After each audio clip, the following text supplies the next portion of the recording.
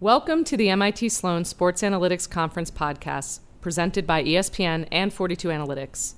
This is Jessica Gelman, who along with Daryl Morey co-founded and chair the conference with a fantastic group of MIT Sloan students each year. Thanks for listening and enjoy. All right. Welcome back, everybody. We hope you're enjoying the 2020 Sports Analytics Conference. My name is Matt Cabrera. I am an MIT student in my second year. Today I have the pleasure of presenting today's panel, Sports Gambling Innovation, Betting on the Future. Today's panelists will be Frank Frigo, co-founder of Edge Sports, Kip Levin, president of FanDuel Groups, Matthew Berry, senior fantasy football analyst at ESPN, Jeff Yaz, the managing director at Susquehanna International Group, and our panel will be moderated by Jeff Ma, co-host of Bet the Process. Today's panel is also sponsored by Susquehanna International Group, and it is part of the business track, which is presented by Ticketmaster. Today's panel will be approximately 45 minutes, followed by a 10-minute period of Q&A, and you'll be able to submit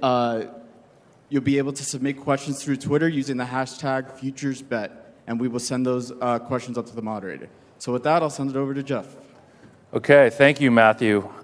So this is probably, the fifth or sixth or seventh sports betting panel I've done here, and I would have to say this is the most eclectic collection of panelists that I've ever had.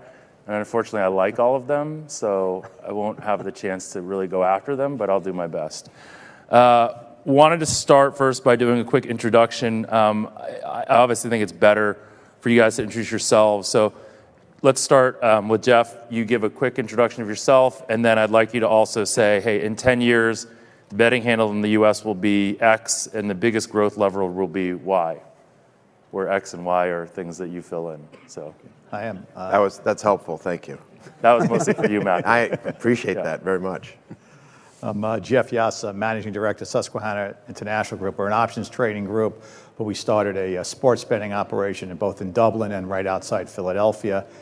I think the consensus number for the amount of volume in the next 10 years from now is about $250 billion. But we're hoping the number could be a multiple of that if the sports betting world goes the way options exchanges and stock exchanges went, where the technology is very fast and very efficient.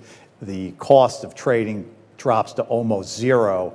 And if that happens in the sports world, where we need a little help from some legislation, I think the 250 number could easily go to $1 trillion. And that's what we're hoping to see happen. Matthew? So I'm Matthew Berry. I'm the senior fantasy sports analyst for ESPN, which is literally my title. It's a little weird. I'm also a cast member of Avengers Endgame, just like throwing that out there. It's not really a big deal, but was the highest grossing movie of all time. No big deal. Mostly because of your appearance. I'm just saying, I've been in one movie. It made the most money of any movie worldwide. So on a per movie basis, I am the highest grossing actor of all time. I mean, we are at an analytics conference, right? I mean, that's stats are stats. I'm not making up numbers. I mean, it is what it is. You can move on to Kip. Yeah. So I was going to say north of 200 billion in terms of total handle. So and Jeff has looked at it obviously much closer than I. So I would buy the 250 billion number here. And in terms of how it will get there, I think there needs to be the ability to have easy and quick registration on quality mobile products in all states. So I mean, having to wait in line at a casino, some that aren't in major metropolitan areas, I think is a challenge to getting there. But if you have quality mobile products in every state that people can easily sign up, deposit, and enjoy that, I think that's important. The other thing that I will say is also making, for lack of a better phrase, making gambling less scary to people that have never done it. Making terminology and understanding the gaming and the way to do it in a much easier, fan-friendly way for people that have never done it before but are interested in the idea. Kip? Thanks for letting me go after Matthew. I really appreciate that. Like for future, You'd like to go ahead. Have you been in any home movies that have? Right. So I'm the president of FanDuel Group. I think everybody knows FanDuel as a daily fantasy company. Obviously, we're now a lot more than that.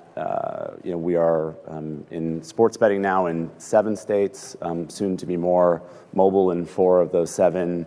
It's been really amazing to sort of see the transition into that. We also run a number of other businesses, obviously still very much in the fantasy business, which I think you guys know very well, and then also run a business called TVG, which is in online horse racing. Most people don't know that horse racing and betting on horse racing has been the sport that's been legal the longest. It's been largely legal for most of the last 10 to 15 years in 34 states or so. So that's also, I think, excited about the sort of the future for that sport and what opening of sports betting will do there. Much different business than I think FanDuel was a couple years ago. I think, great points by both. I mean, we are on the front lines of state-to-state legislative battles and regulations and so on, and I do think that is probably, to me, the biggest kind of hurdle in place that we've got to solve, because you've got a lot of states that don't really have the infrastructure to sort of set up mobile betting where you can create a competitive market like you have in New Jersey, where they already had sort of a gaming commission there that was eager and ready to go. So I think that's a really big challenge. It's going to be I think probably years before you get to that state in California. New York is TBD. So you've got a lot of the major states. There's no gaming in the state of Texas. So the reality of state-to-state legislation and regulation is, unfortunately, there's still a long way to go. Frank? I'm Frank Frigo. I'm co-founder of Edge Sports. We are based in Louisville, Kentucky. We do a number of different things in the sports analytics space. We are a consultant and provide technology in the sports betting arena. We are a consultant and have technology for decision support tools for NFL, NCAA teams, also even in the high school market now. We have media relationships with NFL Media, Fox Sports, where we provide some content and insights around decision-making, particularly in the NFL game. We own Football Outsiders and also the Massey ratings, so we're adding some components to our offering. And then we also, more recently, are in the consumer space. So, as you look at a conference like this and all of the analytics content that's out there, some amazing work being done, but really thinking about, whether it's our own proprietary analysis or what's out there, making that more digestible and accessible to the consumer, the folks that are interested in sports betting and fantasy and the more sophisticated fans. As far as the handle, thought about it hard, kind of looked at some benchmarks from some other countries and sort of extrapolating on what we're seeing here in the U.S. My number is $185 billion. I think it certainly has a lot more upside beyond that. In terms of affecting that, I think it's going to be crucial to have a viable exchange in the U.S. To drive liquidity. And Are you guys in cahoots, you and Jeffrey? No, I just think that. I do think that. So. All right, so let's talk about this for a second. Nice use of the word cahoots, by the way. I didn't think that was going to be on the panel today. Okay, so yeah. Matthew is here for comic relief, clearly. The numbers that you guys threw out there, $200 billion for the overall handle in 10 years, I would venture to say, then why should I care about this industry? Because a $200 billion handle, and what would you say the margins on that will be? 10%, roughly? No. Less? Yeah, less. 7%? Yeah. So 7%. So what is that, Matt? What's the math there? What's the revenue there? Feels like it's a lot. Feels like it's more than I make. It's about a $14 billion revenue business spread amongst a lot of players, a lot of people in the ecosystem, the tax dollars that come from that.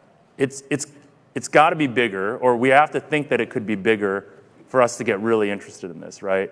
So I want to talk about how do we create a $1 trillion handle business, right? And how do we get there in 10 years? And what are the ways that we can do that? So I'll throw out to all the panelists, how do we grow the industry? Like, what is the best way? Like, I've heard all, the regulations, all that kind of stuff.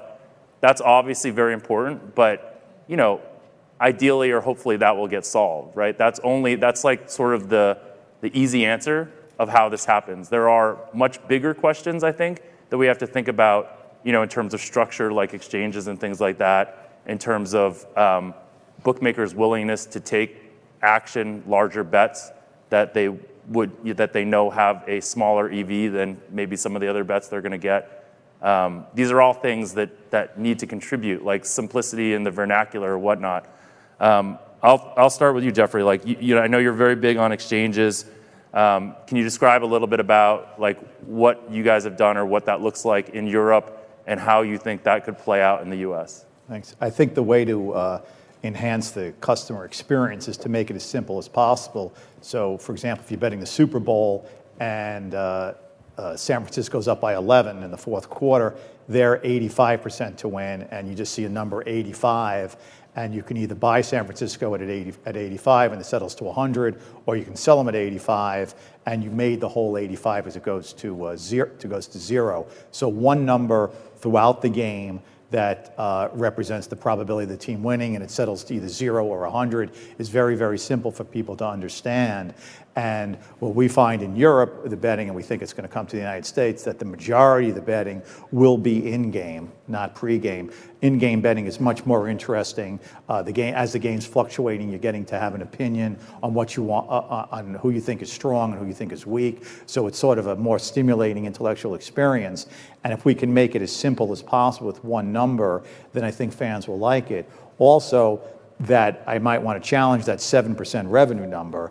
That's, to me, the old days. In the new days of an exchange, that number would shrink dramatically to 1%, where a person buying or selling during a game would barely give up any VIG at all, because he's probably trading with another customer. There's no bookmaker in between. The bookmaker just sort of keeps things in line for times of illiquidity. But for the most part, it's peer-to-peer. The betting is taking place, and there is essentially no VIG at all. That, I've seen from the options market, the stock market, makes volume explode. People care about paying $5, losing $5 or $100 bet, or losing $1. When it goes to $1, we think there's an exponential explosion in the volume that engages people, and that's what we're hoping happens, similar to what we saw with the explosion in volume in the stock market and the options market when the technology enabled it to be essentially free.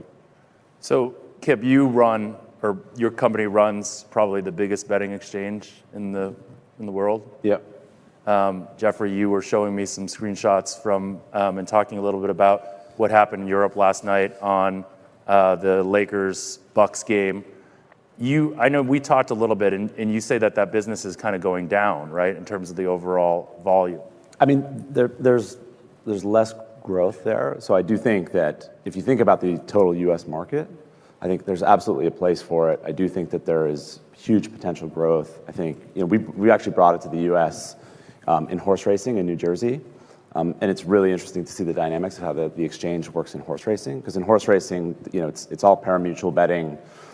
There's 20% takeout. The exchange is sort of proven in New Jersey that actually you can run the sort of smaller margin. The stat I always throw out is that $100 deposit into an online account in New Jersey in pari-mutuel turns into about $300 worth of betting, a little bit more than that.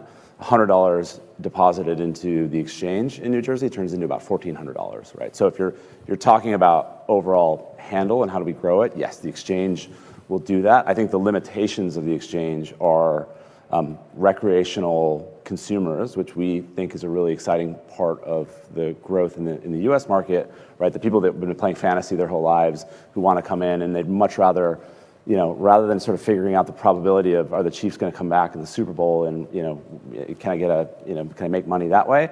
They'd much rather come in and bet on the over/under of how many yards is Patrick Mahomes going to throw in this game. And so I think I think both. I think you have to think about a future where you have all of those things, and it's not just about the exchange, which yes, there's huge customer. Yes, in a lower margin world, you'll drive that turnover number way up. But you're never going to get sort of the recreational person who's been playing fantasy sports their whole life, like sitting on their couch at home, to play the exchange. I don't think. Maybe you can, but I think you're much more likely to get them in and interested in betting where they can bet on player props and take all what they know, right, which is player statistics and all that, and betting in that way. So player props is interesting. Bring Matthew back into this conversation. You're not a sports bettor, right? Nope. But you certainly know a lot about players and player props. Do you think that you would have an edge today betting player props? And do you see a world where you will become an expert on player props in sports betting, because the analogy to fantasy is obviously very, very strong? Expert how? You mean as a front-facing talent for ESPN? You mean like that I'm a ESPN betting expert? Well, I mean, it's the ultimate put your money where your mouth is, right? Right. If you are really someone I should be listening to for fantasy advice, Yeah, thanks. then I should probably be able to trust you to help me bet player props. Right. And the conversion that we're talking about here is the conversion of the casual fan to the sports bettor. So the people that play, okay, how about this? What are the numbers of people that play fantasy right now compared to the number of people that are sports betting, at least in somewhat mature markets? Like, in other words, like, Kip, I don't know if you know this or do you understand kind of the question? Like, is it do we need to convert every fantasy person into sports betting to have sports betting become more relevant? Or is it a portion? Is it a subset? How do you guys think about this? Well, look, season long, right, which is your world, I think has always been sort of the biggest. So I think it's probably comparable to the season long audience, the people who are interested in playing season long. I think daily fantasy has always been a smaller subset of customers. I think season long, you would know even better than me. Listen, you can certainly question the number, but the FSGA, the Fantasy Sports Gaming Association, their research says 45 million people play season-long fantasy in last year. So again, we can debate how real that number is, but we know it's a big number, whatever the number is, in terms of how many people play, and we certainly have millions I'm of going to people. take the under on that number. Fair, which is fair, but we have millions upon millions of people that play on ESPN. Those numbers I know, and I'm not allowed to share them, so I'm sure there's an ESPN PR person somewhere here. Don't worry. But what I would say is that I think that we have seen it, right? We have seen that fantasy is a great onboard to making a sports gambler. There's a natural progression there, right? And there's been all sorts of studies about that. And candidly, we're seeing it play out in real time, right? With DraftKings and FanDuel, who were fantasy companies initially, are dominating the sports gambling market in America right now. And so, I think that's not out of necessarily a synergy. That was out of a need or a business reason, right? So, what I'm challenging, okay, now, so there's two directions. I think there are a variety of reasons why those two companies have leaped to the forefront in sports gambling. But I think one of them is that they had a large database of fantasy players to immediately market to once sports gambling came online in New Jersey and other states. They had great brand equity as well. They were well known. People were comfortable playing on that platform. There's a variety of reasons, but I think there is. And just to sort of take it back to your original question, I will tell you that twofold. That number one is that if you, Jeff, consume my content this year, you will see more emphasis on player prop type stuff, not necessarily saying hey, I think you should bet the over on Russell Wilson over 275 yards, but will I say hey, his projection is this, I'm taking the over and here's why. Sure. I think there's a lot of my content that certainly lends itself to player prop betting, and I will say this as well, that I think, to your point about exchange, I'll say specifically to growing a more an audience that hasn't gambled before, that I think player props are a very easy on-ramp. It's a very easy for a fantasy player, as we talked about. A fantasy players, are making that decision. They're making that decision between, Carson Wentz or Daniel Jones in their second QB spot. They're instinctively making a decision on what they think those stats will be, right? And then if you give them, here's the line and here's what they've done historically and here's the matchup and why you think somebody's going to be over or under, then yes, I think that's an easy way for a season-long fantasy player to be oh, I get that and I want to have some action on this game. And so there's a bet I can play. It's hard for me to agree that that's less that's more simple than the illustration that Jeffrey's saying, where you have a team that you're basically betting on, and if they win, they're worth 100, and if they lose, they're worth 0. I think fantasy has been a very it's people understand it. It's been around a long time, so maybe there is that natural thing. Let's move on to content, which I know is near and dear to your heart, Frank, as you guys think about what to do with these assets you bought. The sports betting content, and Matthew, I think one of the things that you and I have talked about, and I talked about yesterday with Doug Kazarian on his podcast, was the notion of the responsibility that a mainstream media person like yourself has to make or not make recommendations that are betting related that may not actually be grounded on real betting analytics. So you, Frank, are now focused on creating and trying to build out content with real analytics behind it. How do you think about what kind of a business you could build there, and how do you think about whether you are actually providing value to a bettor to help them become a better? Yeah, so the way that we look at it is, there's a lot of interesting content that people want to digest to inform their decision process.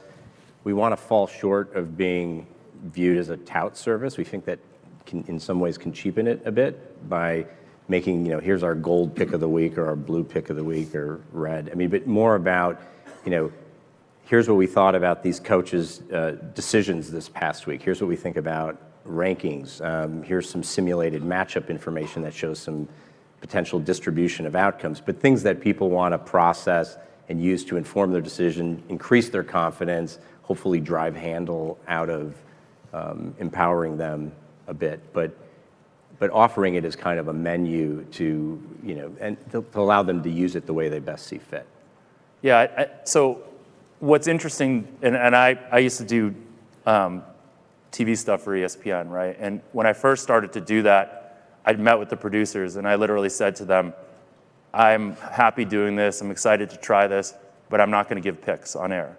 A week later, I'm giving picks on air, right? Because that's what everybody wanted. So, one of your properties, Football Outsiders, is tremendous content, right? Aaron has done a tremendous job there. But they started giving picks, and those picks didn't do particularly well. So, what kind of, responsibility, beyond, it's how do you avoid people, giving people what they think they want, even though that's not really what's going to be valuable to them? Yeah, we are thinking hard about that. Outsiders obviously is great content, but that is an aspect of the site that we're sort of, rethinking a bit in terms of just laying that out there in that way. Yeah, no, and again, the mea culpa is that's just what people want, right? And that's the hard part about this. So, okay, back to the idea of growing the business. So we have the notion of converting casual fans, right? That's the holy grail. Beyond saying, okay, fantasy type prop bets are an onboard to get people to betting. What are other ways that we can do this? What are the recent Barstool deal with Penn National Gaming was, a big sign, right, of what the value is around here and how much people believe that, media to commerce is the next step for sort of sports betting. But is it are those types of things going to work? Does that brand, is that going to be a great deal for Penn National? I guess it remains to be seen. I will say I thought it was from what I could tell, I thought it was a smart deal for Penn.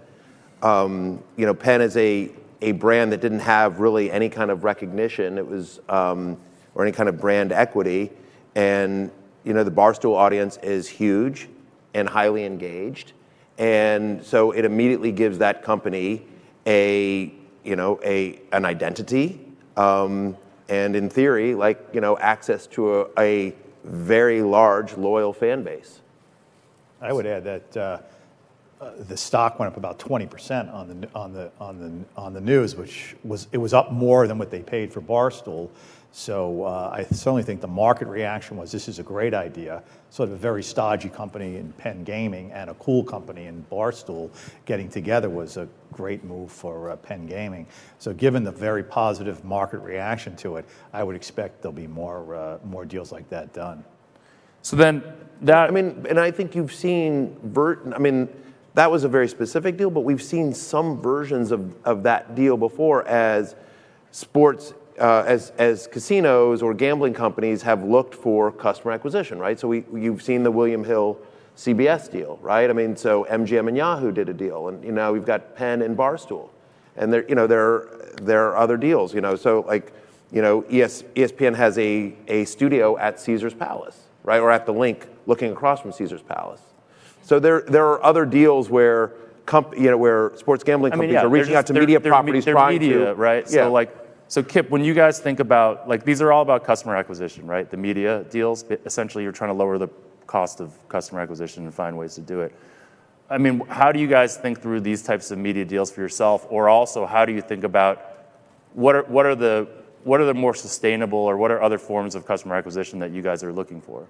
Yeah, so I think we're obviously big believers in the sort of combination of media brand and Did you guys look at buying Barstool? Well, I mean, we have the TVG business, right, which is in horse racing. Like, we've proved that model for years. TVG, for those of you who don't know, the horse racing market is the biggest online horse racing betting app, and it's also the television network that broadcasts horse racing, every day. So I think we know the model works, and so I think it's a logical sort of progression for how this is going to happen in the case of the other case is, Fox, right? Fox did a deal with and actually, if you look at the European market, that was sort of a replication of Sky, right, which is the biggest media company in the UK, having Sky Bet. Sky Bet's one of the most successful online betting companies in Europe. So I think for sure it works. For sure there is going to be, I think, an increased interplay between sports media and gambling. Probably happening even faster here than I would have thought, given that you only have mobile now in a handful of markets. So I would have thought it might have taken a bit longer. So I think it's absolutely going to continue to ramp. Did you guys look at buying Barstool? Look, we've had a long partnership with them as we've launched in there, so we know them well. So I would, we'll leave it at that. But yeah.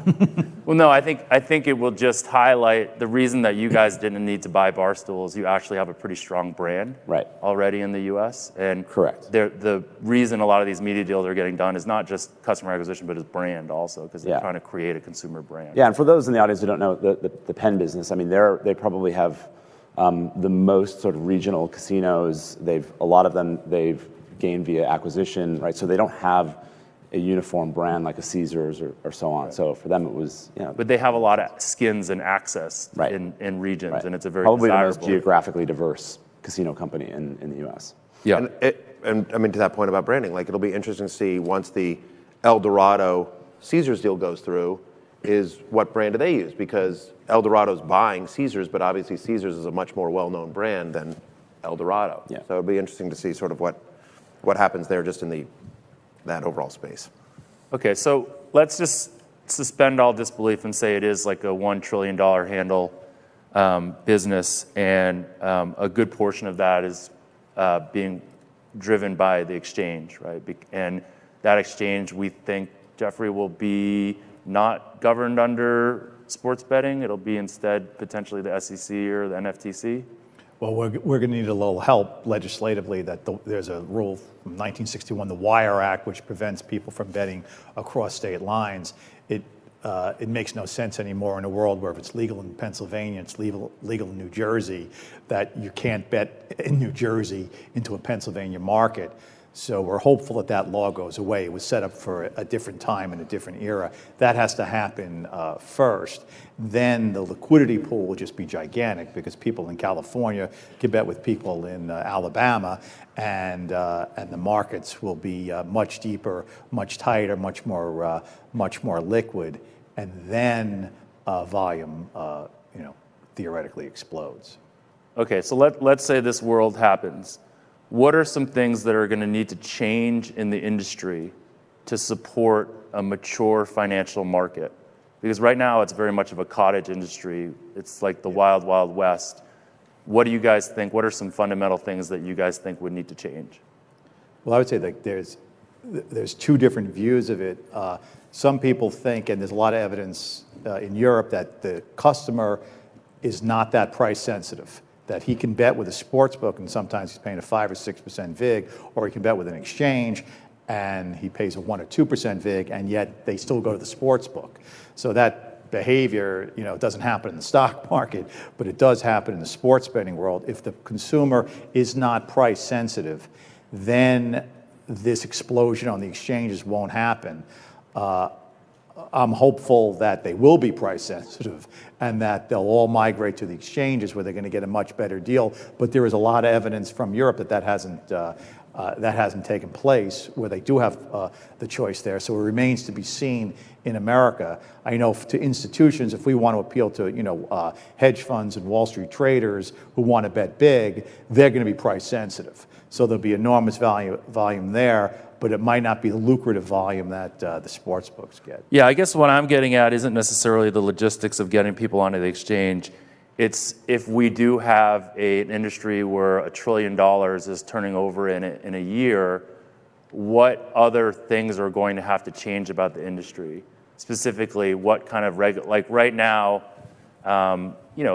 if sports betting and DFS and fantasy are all pretty similar, Matthew, when you and I talked, we talked about, some of the ways that you get information about fantasy, where you'll find out things from, coaches or whatnot, that if we have a real financial market, this would probably be deemed insider trading at some level, but because it's still this sort of cottage industry, nobody cares. And how will we think through that, I guess? And maybe you can illustrate a little bit of what we're talking about. Yeah, I mean, I won't speak to being a legal expert, but I would tell you that any inside information I get, I publicize. I just may not publicize it in that way. An example I will give is like if I hear from a coach, like, hey, we love this guy. This is a wide receiver we think that can win his matchup. This is somebody that we're going to target a lot. Like, I won't go on air and say, hey guys, I heard from this assistant coach and they really love this wide receiver. What I will do is I will say, like, hey, I love this wide receiver this week because I've found this stat and this matchup, and it's just a gut feeling or something like that. But that I don't sit on information that I get, right? And so that information makes its way out there. In terms of like the insider trading, I think you're asking like if I bet on sports, which I don't. No, like if I know something, right? What I'm asking, is this industry right now has a lot of gray areas. 100%. Right? And from a responsibility as stewards of this industry, if it does get to the scale that we would like it to get to, what are the things that we need to clean up before it gets to that scale? One, I would say, is like understanding information and information asymmetry, and understanding whether that looks like insider trading or not. I think media around this industry, needs to become better. We need to push our media to be much better on this, and it needs to not be, an ex-athlete picking games because, he knows a little bit about football but doesn't necessarily know anything about betting.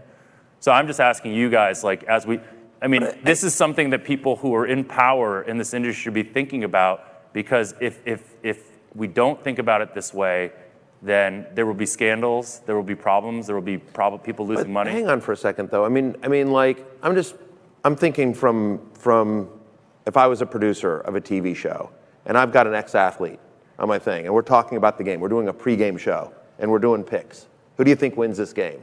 You know what I mean? I think the Eagles win this game, whoever they're playing, right? I think the Eagles play.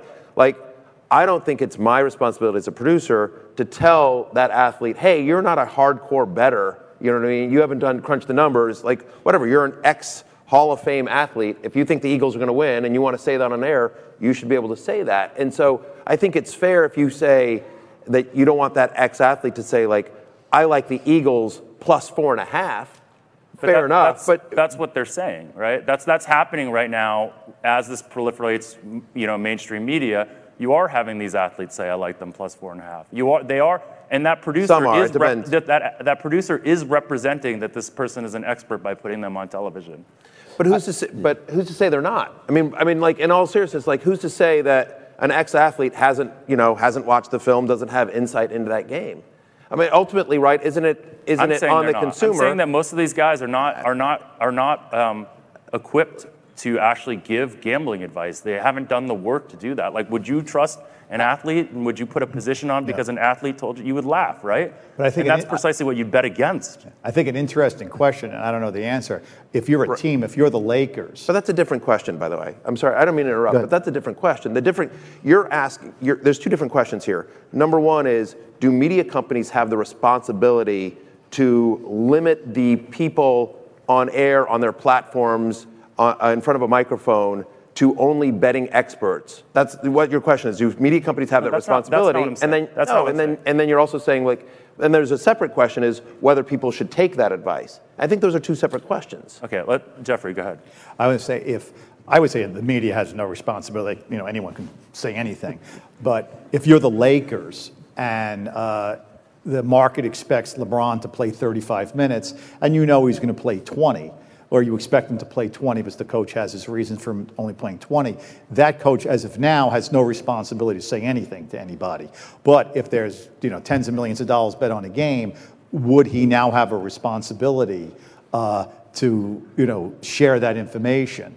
Right now, they're not publicly traded companies. They're not regulated by the SEC. He has no responsibilities at all, which I think is the way, obviously, the Lakers like it. But in the new world, would that change? And I don't really know the answer. But So I think the core of what you're asking, right, is about integrity and how is integrity going to sort of evolve as these markets open up. And I think it's not just integrity, right? Like this is one example of it. What I would love for us to really dive in as a group is to think about all the different repercussions. It's easy to say, like, we want this to be $1 trillion handle. But like, what does it mean for that to happen beyond the easy things of saying regulatory, blah, blah, blah? Sorry, go ahead. Yeah, no, what I was going to say is, right, what needs to happen, right? I think access to information is going to change. You're already, like the NBA, to use your example, has already sort of changed how they're releasing injury information, and obviously with players taking days off and so on, like access to that information has become more important. I think they're sort of committed, they realize that and they're committed to it.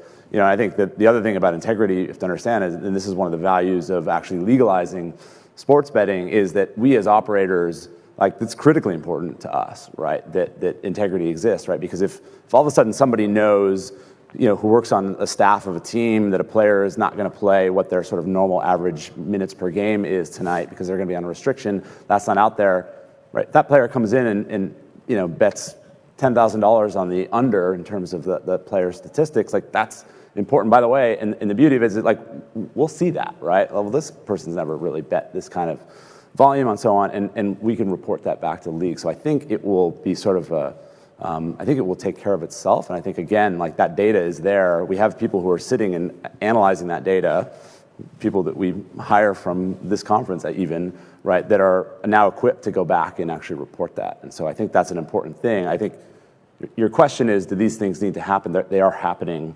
And I think they'll, even continue to happen at a higher rate.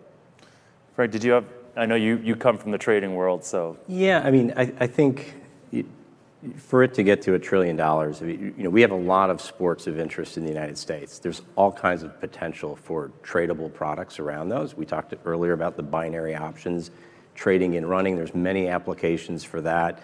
But if the content's there, that the consumer feels empowered, that they understand that and they understand it in the language of betting. So, with the media, to be able to speak that language a little bit more directly. Often the talking heads will talk about, they'll take a poll and, who do you think's going to win? Well, that's great, but that doesn't tell you everything you want to know about assessing a particular market, right? It's not just if you win or not, but if there's value, thinking in terms of this value context as a trader. But, I would hope that there's going to be lots of potential for additional product that's going to keep fans engaged. One of the great things about fantasy is, there's lopsided contests and fans are engaged throughout, right to the end, right? And I think that holds true of other in-running type of in-play markets, that they keep fans engaged. And so there's just a lot of product opportunity that if we can do it the right way, I think can really drive that handle.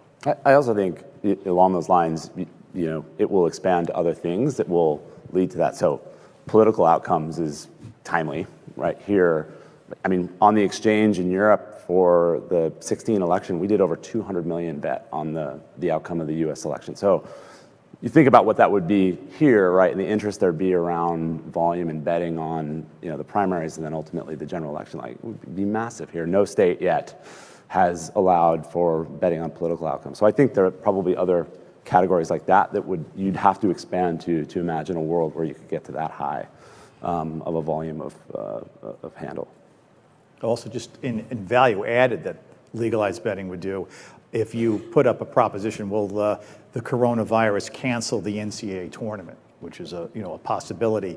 You can put that proposition up right now on Betfair or Matchbook, and the world will know what the probability is, and also the people who have a gigantic stake, whether they're going to make money or lose money with different outcomes, would get to hedge it. So it's not just the volume that we're shooting for; it's the value added that we're shooting for. Yeah, that's a different thing, though, right? Because now you're talking about, like, instead of positioning this as a betting, right? We're saying, hey, let's create real markets where we have hedgers that are going to go and say, we need this to hedge away our risk, our sports-related risk, or whatever it is, right? And, like, that's when you get to, like, these idea of, like, Hedge Street or some of these other things that were designed for hedging. And then obviously there'd be tons of speculators, so it would be a great market. But that's different than the sports betting stuff, right? That's a flip to sort of say this is more utility than it is more entertainment. But I think, but to your point, I think in a world where you want to get, you think about $1 trillion, I think that has to be part of the ecosystem. I mean, to use a real world example, like we have a market up on the Betfair exchange right now. There's a big racing festival in Europe called Cheltenham next week about whether it's going to run or not. We've done over, I think, 5 million bet on that market. So, and I will say, just like very generally, like, whether it's the political outcomes or the coronavirus or anything like that, just bets. And this was a comment that was made on the betting panel yesterday as well, which I think is like the more, and you're seeing this more with the sports books now, right? But just the more that the bets can be offered in terms of what you're interested in real time, as opposed to like, in terms of in terms of sort of like, for lack of a better phrase, the zeitgeist, right? I mean, like there's like if there's a way to sort of create opportunities for betting along with trending topics, I mean, I think you'll find massive opportunity there, as opposed to just like, here's today's games. But when there's focal point on whatever a moment in time, I think you'll see, and those always happen. I think that's a good point, right? Which is, you have to build a world where people can bet on whatever they think of at the time, like customized betting, right? We have a product called single game parlays, which is all correlated parlays on a specific game.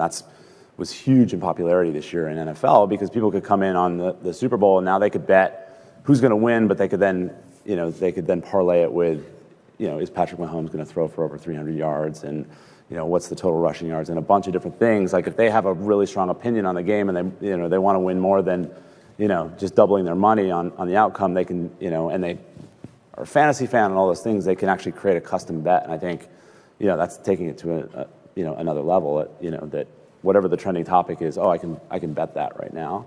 I think you have to get to that world. Right. Okay, we probably have a little bit of time for questions we can go into, and maybe those will spur some interesting. Let's see here, what do we got? This is a good one. So, are we overestimating, or how big of a impediment do you think the black market will continue to be in terms of the ability to grow legal handle in the U.S.? So I think it's a great question. I think there are a lot of sort of structural things that continue to make it an impediment, even in a state like New Jersey. Although I'd say probably made, and we survey customers that we acquire, like, hey, were you betting in the illegal market? I think that we are definitively converting people out of that market in. But I think I think the biggest challenge we have, right, is the more mucked up the legislation gets in different states, putting barriers like, having to go in-person sign up in a casino to start, like, cutting out, the ability to bet on in-state college sports, right? Like, I think state of Kentucky was recently is going through the process of possibly legalizing sports betting, and they were going to cut out, right, the ability to bet on in-state sports. So imagine being somebody who lives in, Louisville, and you can't bet on Louisville election.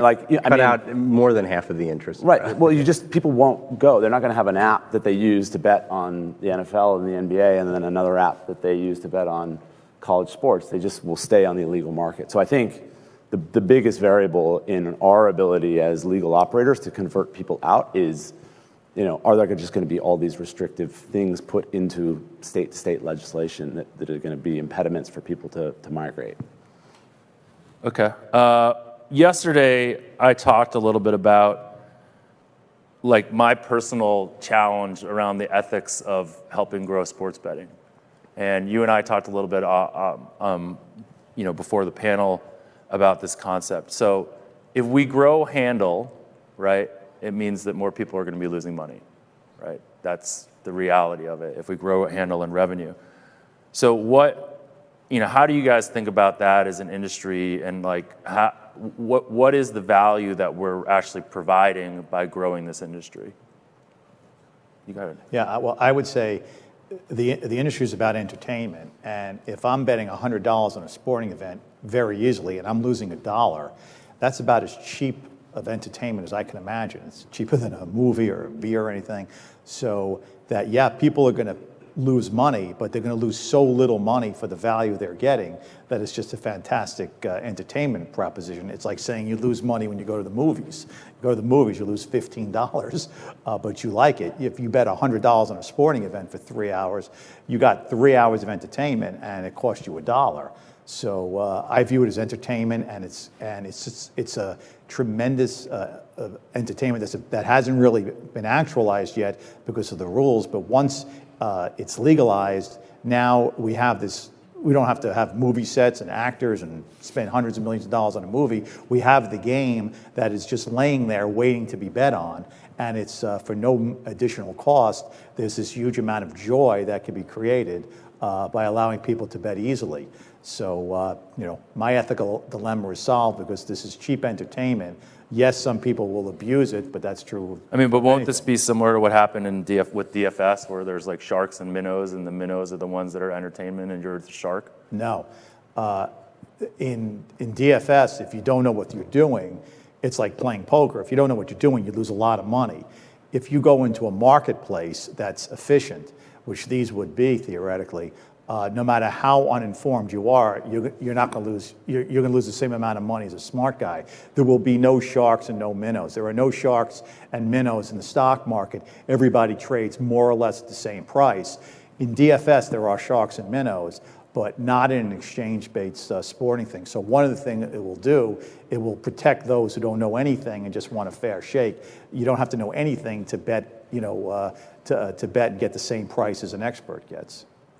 Do you guys have any thoughts on that? No. The only thing I would add is just that, what I mentioned earlier, just the engagement piece of it, that if you've got the right products, you have games that would otherwise be foregone conclusions and might be losing interest, but along the entertainment lines, it creates a level of engagement. If there's a lopsided baseball game, but there's very specific product around the ninth inning, I might be just more tuned in than I would normally be at that stage. So the entertainment value is a really interesting point.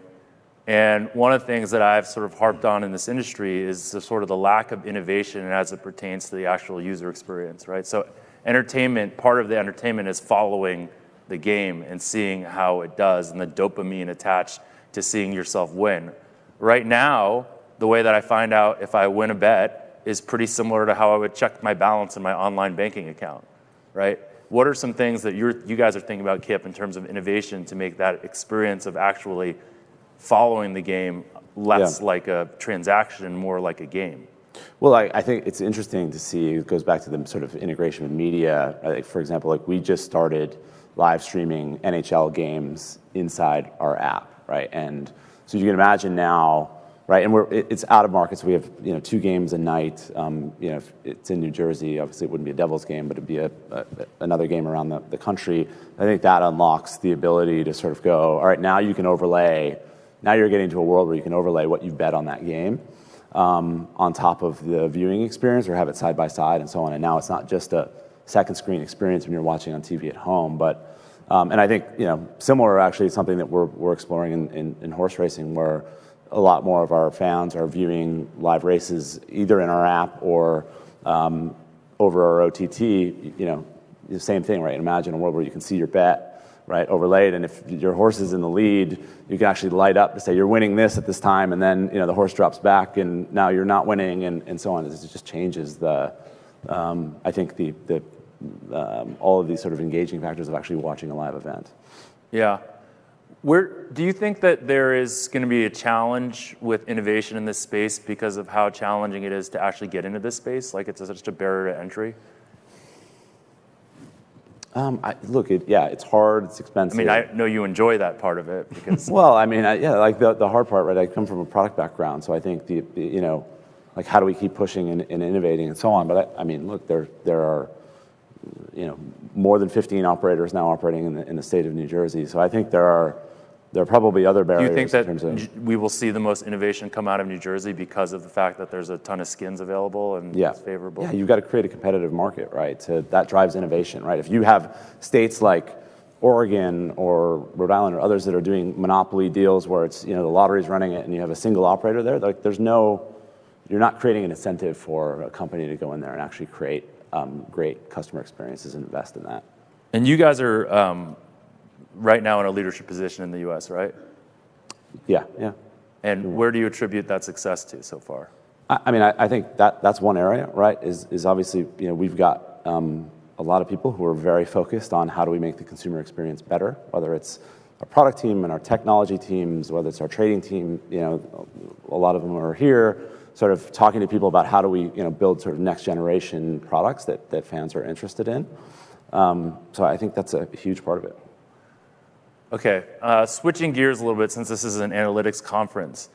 In the world where there is an exchange, right, there's less of a need for a company like a Betfair to have analytics, right, because they're not determining price. The price is determined by the exchange. How important are analytics going forward to sports betting operators, I guess? Because ultimately, there's all these startups right now that are out there, and you can't walk around this place without someone coming up to you and saying, "Hey, I've bet professionally. I have a good algorithm. I'd like to find a way to make money because I can't actually bet it. I'm not allowed to, or I've been bounced, or I can't get the liquidity down." I guess maybe I'll ask a different question: is what advice would you give those people? Maybe it's come work at FanDuel for me, but yes. What advice would you give those people that actually want to start businesses around this and don't want to go work for the man? Work for Susquehanna. Work for Susquehanna? Okay. I would obviously say come work for us. I mean, I think, if you go up to a booth and you talk to the guys and some of the things that they're working on, it's... Well, but how about this? What do you guys think of the bets of the companies out there like a Swish or a Simple Bet or any of these companies that are actually trying to become better at helping companies originate? How do you guys think about working with them? Is that something you're interested in? Look, I think we're pretty low ego around that, right? If somebody's come up with something that's more innovative than the stuff that we're building in-house, 100%, we're working with those companies, we're talking to those companies and so on. So we're doing both, right? A lot of our, and I think back to your other question, which is, why are we in a leadership position? A lot of it is because we are hiring, quants and data scientists and so on to help build these things ourselves. But we also know that if somebody, from this audience goes and they create something that's way better than what we had, we want to talk to them and we will absolutely work with them too. All right, let's do one last lightning thing. Each of you guys has one sentence to tell me what your biggest fear is for legalized sports betting over the next 10 years. Just for me, removing the taboo. I mean, you hear the talk about, corruption and sort of the black mark that sports betting can have, and just embracing it and realizing that it's a real market and there's real participation, and it can be a great experience for everybody. But just to kind of get past that taboo a bit would be my concern. Yep. Yeah, look, I would go back to sort of, parroting what I've already said, which is the biggest impediment and the challenge, right? And all these things sort of that could go wrong. I mean, obviously, we take responsible gambling really, really seriously, and we're investing in that. We're hiring people that are just focused on that. But all these things sort of feed up to the state-to-state regulatory battles that we're fighting right now, and just the it's hard, right? And there's a very good chance 10 years from now we're looking, going, God, there's only a handful of states that have really done this the right way and created competitive markets, and and all those things will, right? There's a massive illegal market in the U.S., and all those things sort of get in the way of us being able to migrate people out of that. So I think that's, to me, that's the biggest impediment to this sort of utopian world that we've been talking about. I would agree with both of their comments, and I would just add that it becomes, for lack of a better phrase, too insidery. I think that's one of the challenges that DFS had, was that it was this new game, and so I think there's a massive portion of the population that doesn't understand when you talk about exchange or liquidity or a sharp bet it down half a point, or that they're not going to understand, or plus EV. They don't understand these things. They're just like, I don't know, man. I think the Patriots kill him. How do I put $20 on the Patriots killing him? And I literally think there's a large portion of the population that just wants something that simple, and will get scared of whether there are sharks and minnows or not. But they have the fear. They're like, no one wants to look dumb, right? And no one wants to, and they definitely don't want to look dumb losing their own money. And so that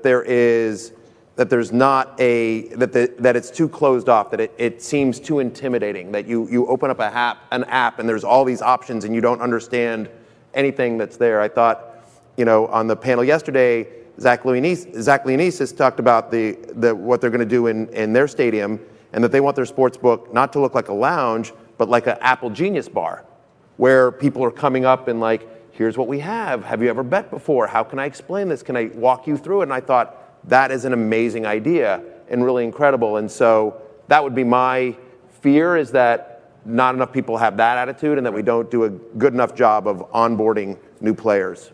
And then you want to finish this off? Yeah, my greatest fear would be some crazy government intervention. I don't know if you remember, 10 years ago, so Party Poker was worth $10 billion, and in some backroom deal to get Jim Leach to vote for some bill, he demanded that they make online poker illegal, and the next day it was worth $4 billion, and that was basically the beginning of the end of the online poker world. So that just came out of the blue, and without any debate or anything, just to get his vote on some bill. And who knows if that could happen to to online sports betting too. So one day you can wake up and the rules can be totally different. It's a long shot, but it's over time it has a fairly reasonable probability of happening, and that to me I think is the greatest threat. Okay, thank you guys. Thank the panelists. Good conversation. This recording is the property of 42 Analytics and may not be published, broadcast, rewritten, or redistributed without the express written consent of 42 Analytics. Any opinions expressed by panelists are their own and do not represent the beliefs of the conference, 42 Analytics, or the MIT Sloan School of Management. 42 Analytics Educational, Inc. reserves all rights in the content.